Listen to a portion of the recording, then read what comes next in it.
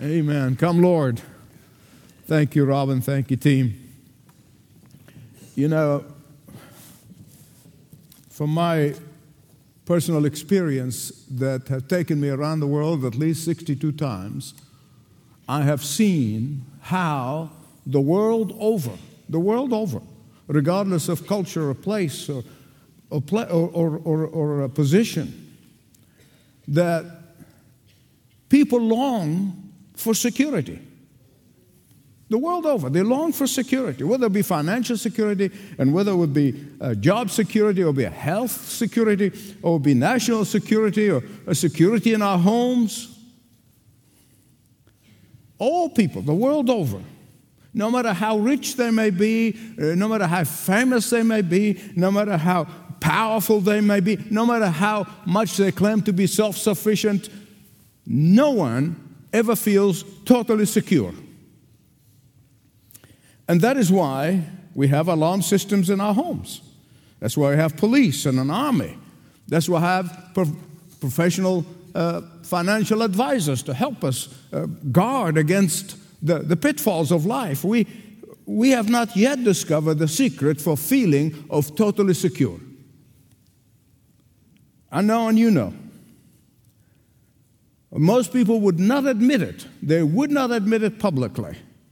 But most people long for eternal security. They do. Try to speak to enough of them to realize that this is the case. Most of them will tell you there is a knowing feeling that God is going to judge them for their sin. If you talk to them and they be honest enough and open up to you, they will tell you. And that is why they end up trying to form some coping mechanism with that knowing feeling. Coping mechanism. They convince themselves that they can escape the judgment of God. They deal with that inner spiritual insecurity by devising countless false ideals and philosophies to help them think that they can escape the punishment that they internally know they're going to face and that they deserve. So they convince themselves that they're basically good, and because they're good, they're going to make it in the end. They try to convince themselves that God is too good and loving to judge them, that somehow if they can do enough charity work, that will outweigh all the bad they're doing. Others say that God is too loving to send them to hell. Still others insist that there is no God, and when they die, they just die. You can see that I've been talking to a lot of secular people. I asked a friend of mine recently, why did he convince himself that when he dies, and that's the end of it? And in his honest moment, he said to me, otherwise I would go crazy worrying about what's after death. And so when I offered to show him the way of salvation and joy and peace and forgiveness, he declined. He said, if there is a life after death, I'll tell God that I knew you. I said, knew me? That won't help you one bit.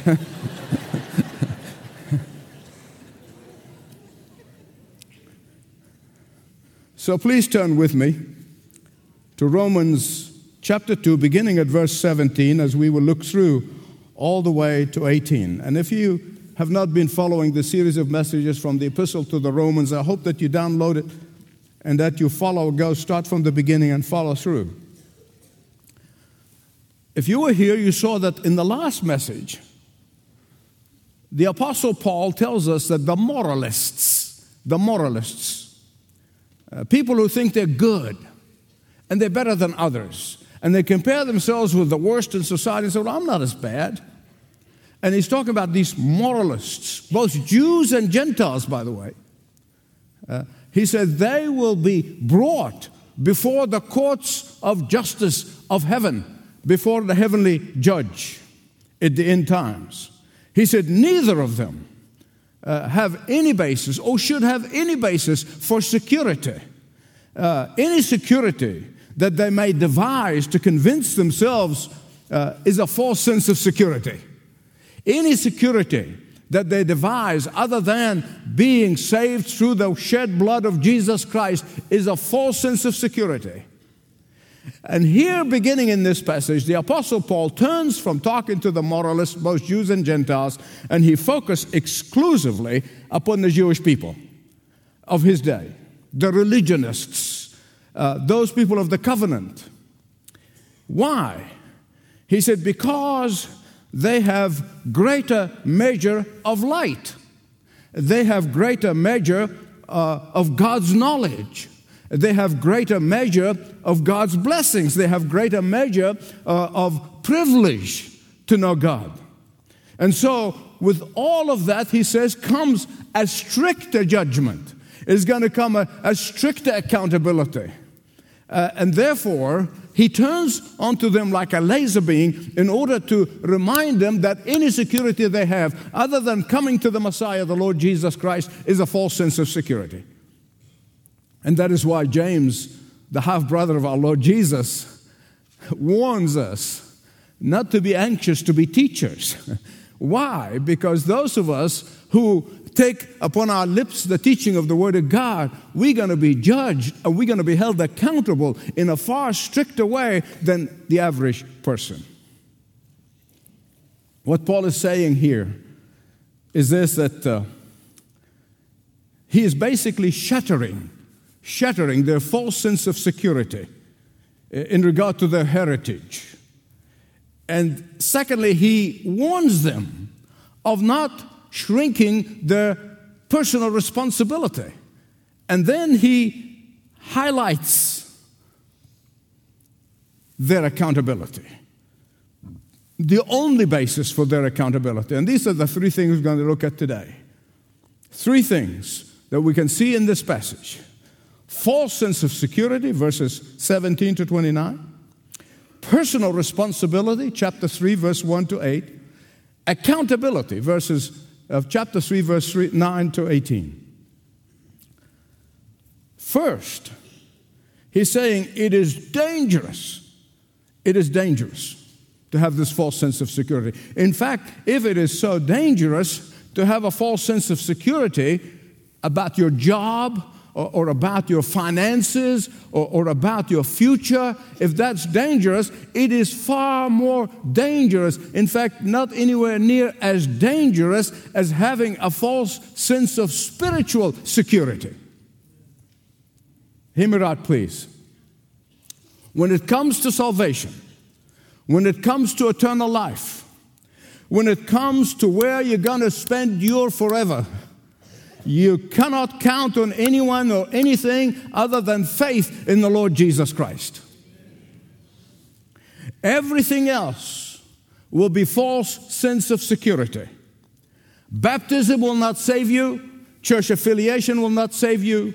Going to Mass and confession will not save you. Going to church once a month or even 10 times a day will not save you.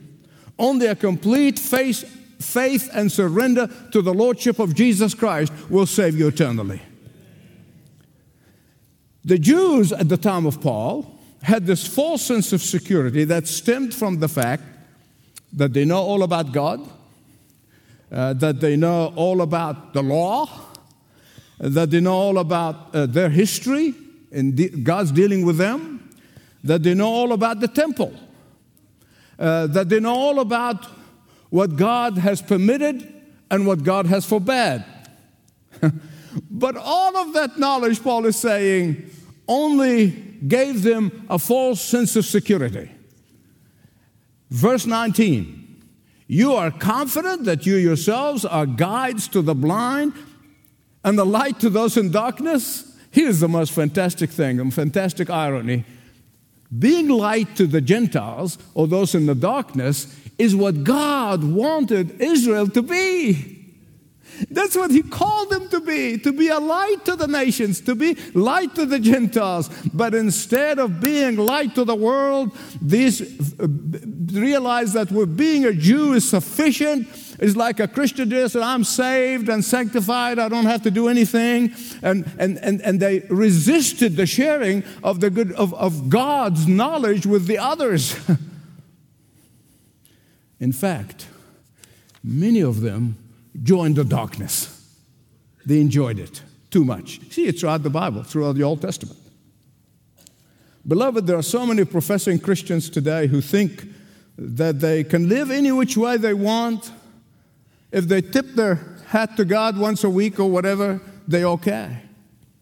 I had a conversation again not long ago with a professing Christian. And I said to him, on what basis will God let you into his heaven? He said, well, I've been a member of such and such church for 40 years. Now, I know the church, but I didn't focus on that. I just let that go.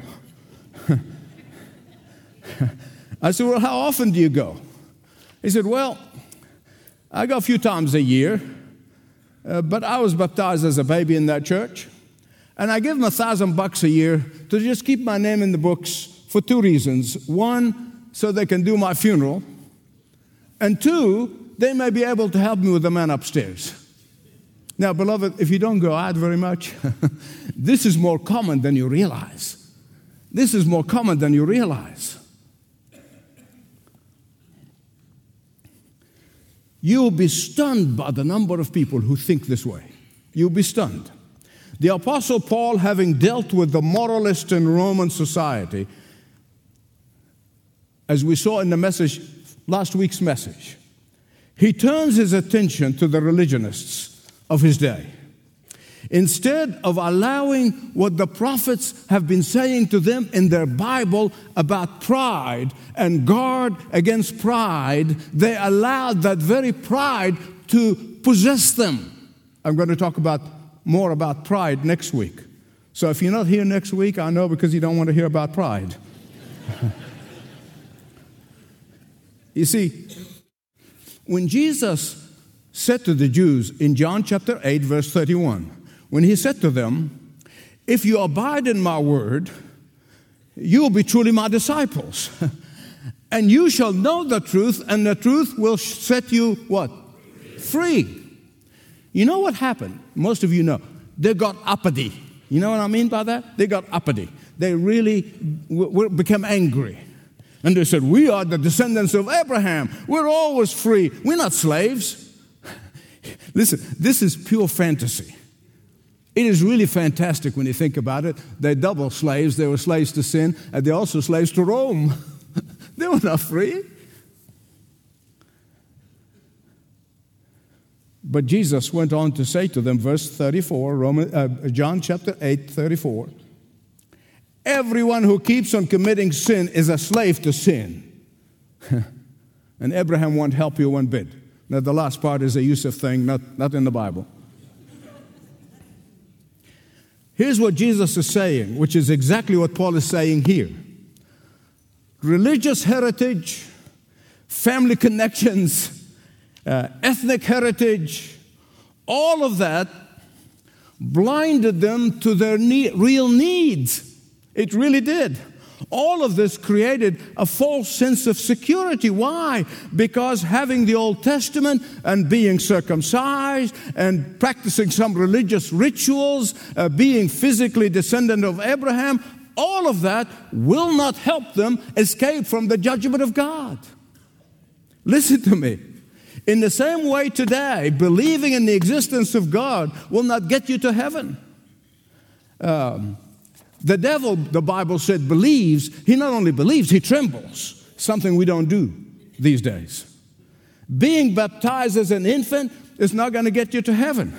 Being baptized as an adult, just with water, without the heart being circumcised, being born again, will not get you to heaven.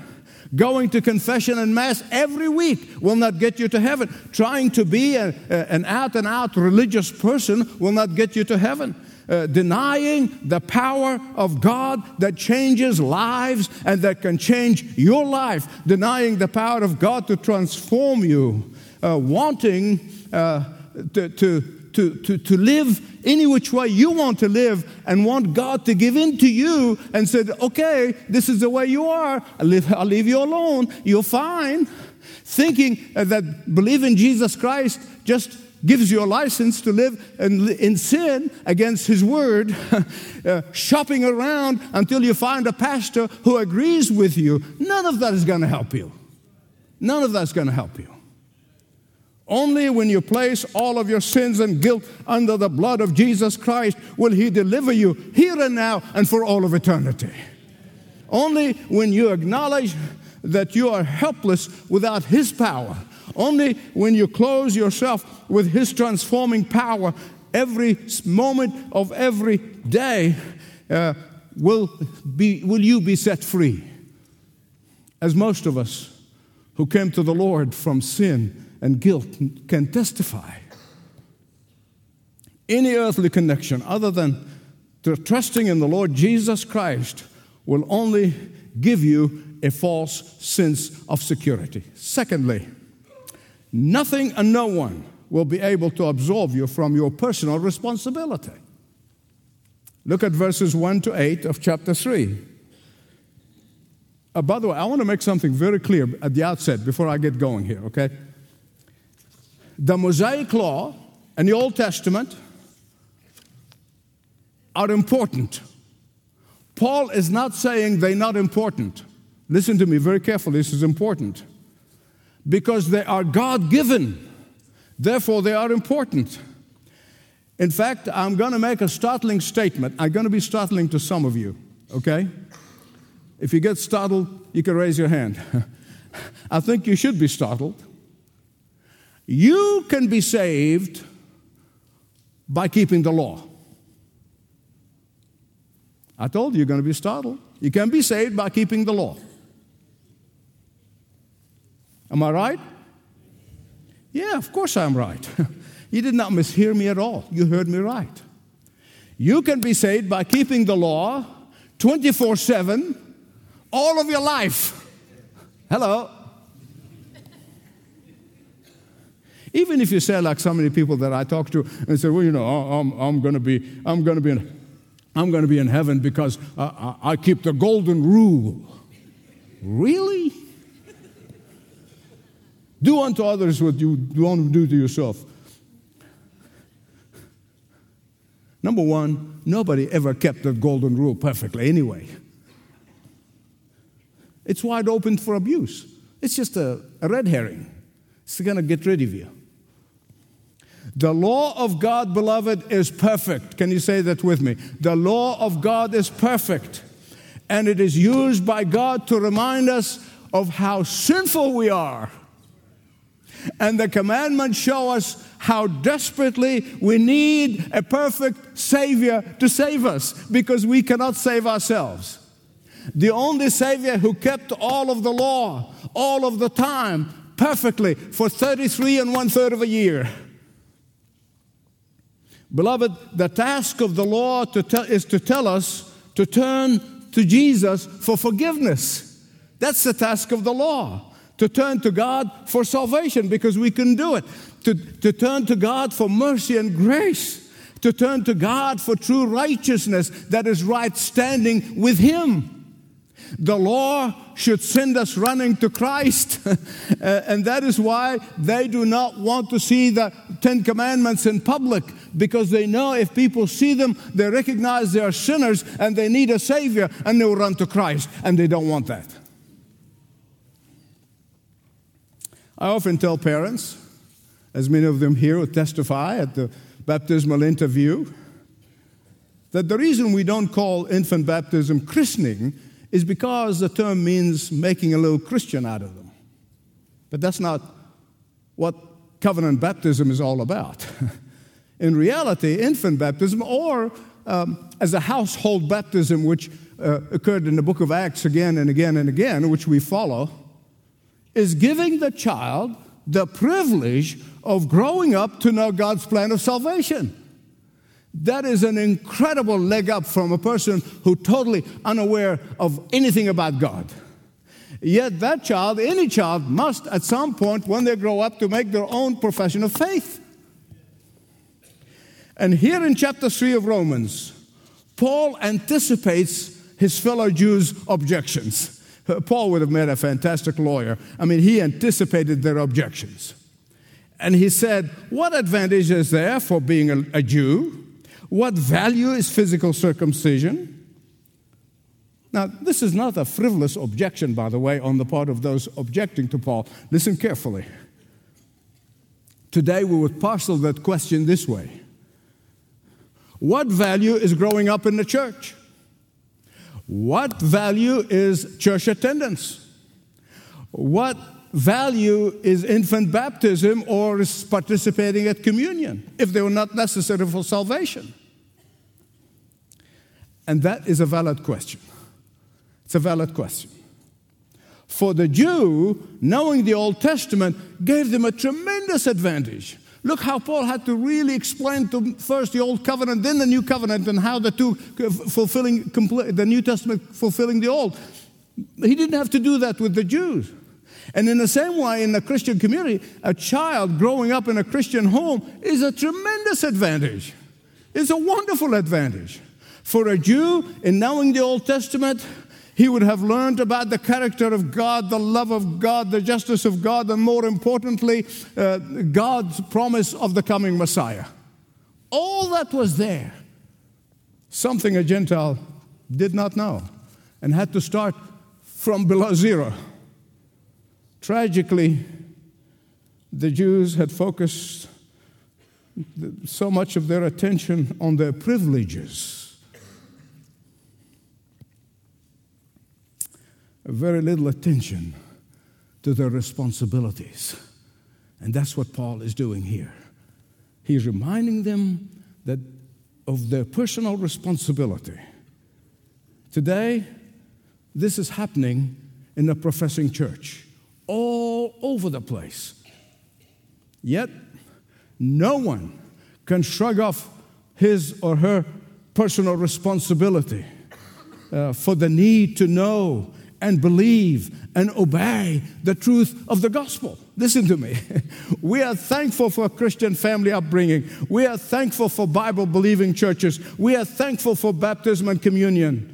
All remind us again and again and again that we are saved by grace alone, through faith alone. But none of these will replace or take away the absolute necessity of each person's responsibility when they stand before a holy God on that great day. Every single person here or watching, every individual will stand before the God of heaven. False sense of security, personal responsibility. Thirdly, accountability. Look at verses 9 to 18 of chapter 3 of Romans. In the last message, I told you about the Roman moralist / philosopher Seneca. Remember that? I had him on the screen. Not the real person.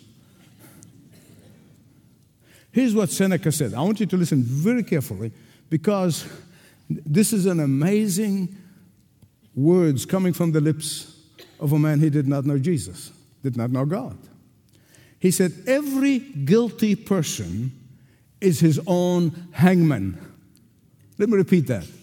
Every guilty person is his own hangman.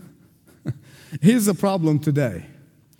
Guilt is quietly destroying millions of lives. Guilt is driving people to all forms of addictions. Guilt is driving a lot of people into despair and even insanity. Guilt is leading more and more young people into suicide. And beloved, listen to me, we can play all of the philosophical blame game all we want, but at the end of the day, no one escapes the inner feeling of guilt. Trust me when I tell you this. You can watch them partying hard, having fun, and they look very happy. But I promise you, when the lights are off and they're all alone, they are guilt-stricken. They're guilt-stricken. Just as we saw in the last message, by virtue of the fact that the law of God written on the heart of His creation.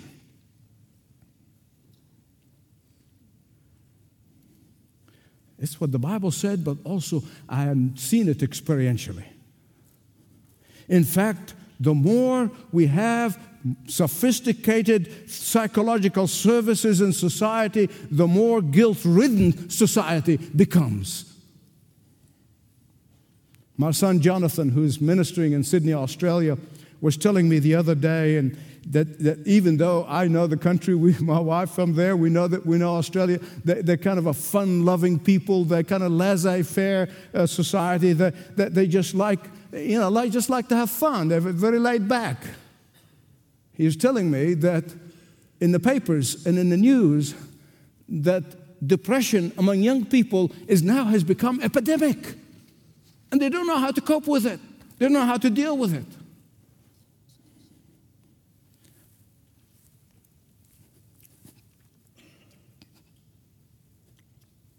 Do you know the truly heart-wrenching situation is when people want to be rid of that guilt and they don't know how. To me, this is a horrible nightmare. It's a horrible nightmare. The more they seek human solutions, the deeper they sink into despair. Beloved, here's the truth. Guilt is a mere symptom of the problem. The problem is sin. But they want to call it everything except that. But that is it. That's the disease. And my beloved friends, all of the secular counseling in the world is not going to help alleviate that guilt or sin. At best, secular counseling will offer temporary relief. The best. But in the long run, the blame game will intensify the guilt. You say, why?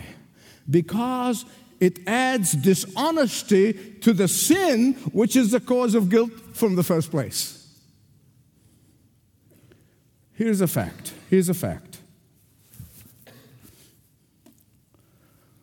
All of us, your pastor included, have suffered from this dreadful pain of guilt.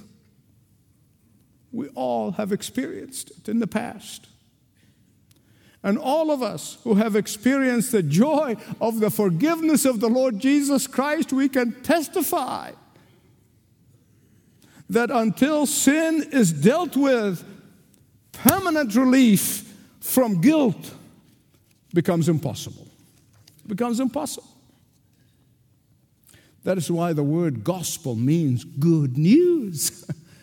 And we're sitting on it, and we're not sharing it. It means good news. What is that good news? Is that not only sin, but also guilt that stems from sin can be washed away by the blood of Jesus Christ. Amen belongs here.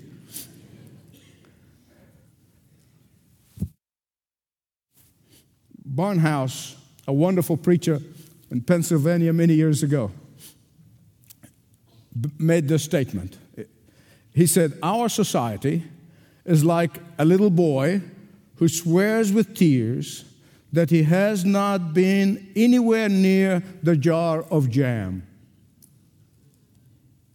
He, with air of outraged innocence, pleads the rightness of his position.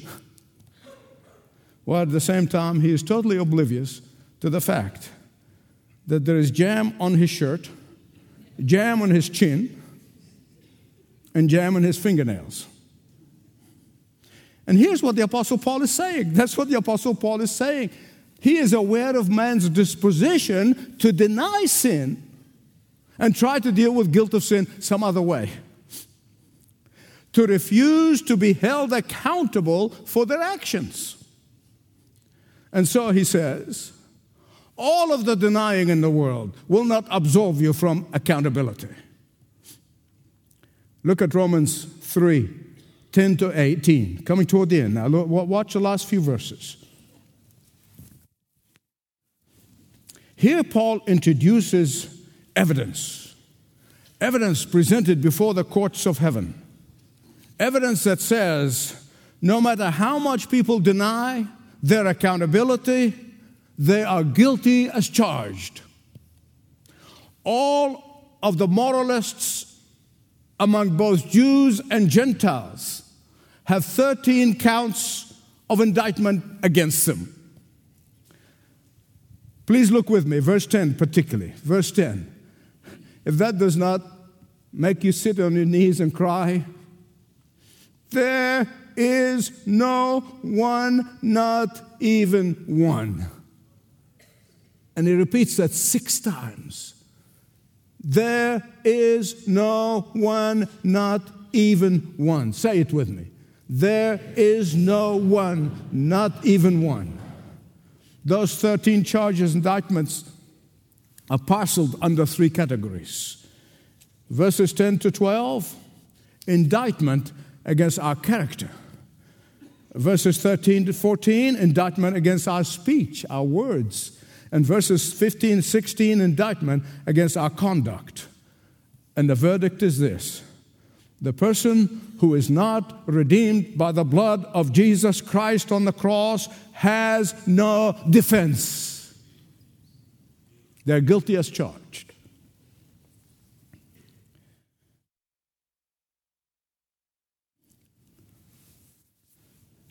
I want to tell you this as I conclude.